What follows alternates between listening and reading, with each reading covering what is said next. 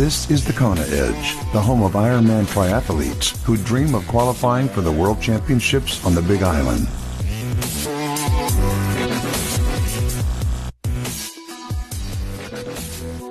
Welcome back to this edition of the Kona Edge, and we're going to be chatting some running today, and we welcome returning guest Marnie Sumbel onto the podcast. Marnie, thanks for joining us today.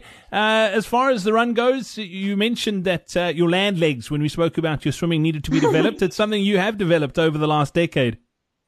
Yeah, I think it's funny because a lot of people, they talk about how they feel uncomfortable in the water, right? That feeling of, I don't know how to hold myself in the water. Well, I think for a very long time, and I even find myself now just thinking, I don't know how to hold myself when I'm running. What am I supposed to feel like? Sometimes it just doesn't feel natural for me. Yeah, we spoke about the technique and the mechanics of swimming, but when it comes to the run, that's pretty important too. It's something that you've worked really hard on, particularly because you've been really injury plagued, and it's something you've had to work really hard on to sort those injuries out. Yeah, it has been a tough journey. I think it's definitely it's been tough because it's probably the times when I think about quitting the sport the most when I was injured. But now seeing that I've been injury free for about 3.5 years, I'm really glad that I didn't give up. And there are a few things that I really focused on to keep myself healthy and progressing as a triathlete. What were those areas that you worked on and really fixed? Well, I think the first one, and it's a simple fix for anybody who's listening right now, is I stopped trying to get faster. I think that was such a big mistake for me that I was always so focused on speed.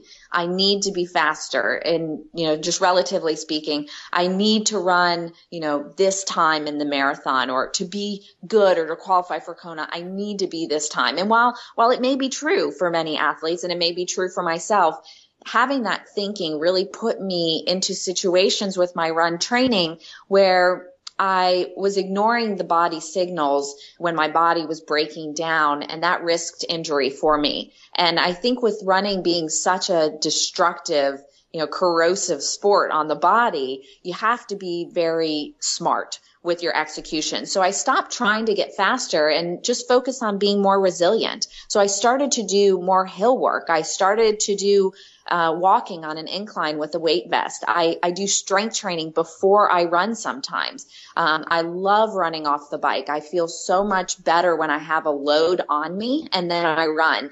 So it's not so much about trying to be fast, but being resilient when I run. And I learned through these years, and my husband, having somebody look over you is great, because even if you're a great coach, every coach needs a coach. And so sometimes our friends, our best friends and our spouses, they're great because they give us the honest feedback. And I'd always tell him, I want to be faster. And he's like, listen, you're great at not slowing down. And I always tell my athletes that. And to be a great Ironman athlete, you don't really need to be fast. You just have to be really good at not slowing down on the marathon. Yeah, and you talk about that resilience and its strength, and you touched on the strength work before. That's an area that a lot of triathletes neglect. Yeah, absolutely. And what's interesting is it's not just the obvious, the core, the hips, the quads, the hamstrings, the calves. It's your upper body, and that can help you out as well with running. And it's also your feet, and making sure that you have good, strong feet as well. What are some of the sort of stuff you do out of running that helps your running? I mean, let's talk strength and conditioning and that sort of stuff. What do you think is that you do that helps your run? The strength training is a huge component. And I think a lot of that is just because of my background. I've been strength training since I started swimming. So I was 10, 11 years old and I was strength training. The strength training now, though, is very functional. So I'm very limited in terms of lifting weights or trying to strength train just for the sake of, getting stronger. And so it's a lot of body weight or maybe holding a load. So maybe squats where you're holding a bar ahead of you. That would above you. So that may be something where you are holding a weight, but doing exercises like on a box where you're stepping up and focusing on mobility and stability, and nailing these isolated movements before you get to more explosive, dynamic, plyometric movements. How often would you suggest someone does strength and conditioning work as part of their training regime?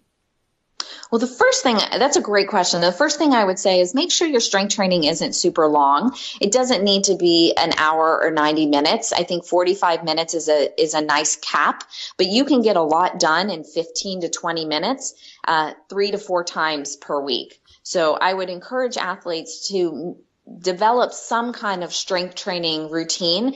And what's really helpful is if you incorporate it into your cardio. So if you have an easy bike or an easy run, do strength training before you do the cardio, because you know that the workout is designed to be easy. But if you do the workout with a little bit of a tired body, so, the strength fatiguing you a little bit, you can actually adapt really well from that easy workout, and you get, 2 physiological gains from it than just the aerobic benefits. Absolutely. Marnie, as always, great to catch up. Thank you so much for your time. If you want to find out more about Marnie and what she does from a coaching perspective, the website to get to is trymarniecoach.com, and we'll pop that link into the show notes of this episode as well. We look forward to touching base about your nutrition next time out, because you've got a slightly different approach to things, and I'm looking forward to chatting about that. Marnie, thanks for your time today. Much appreciated.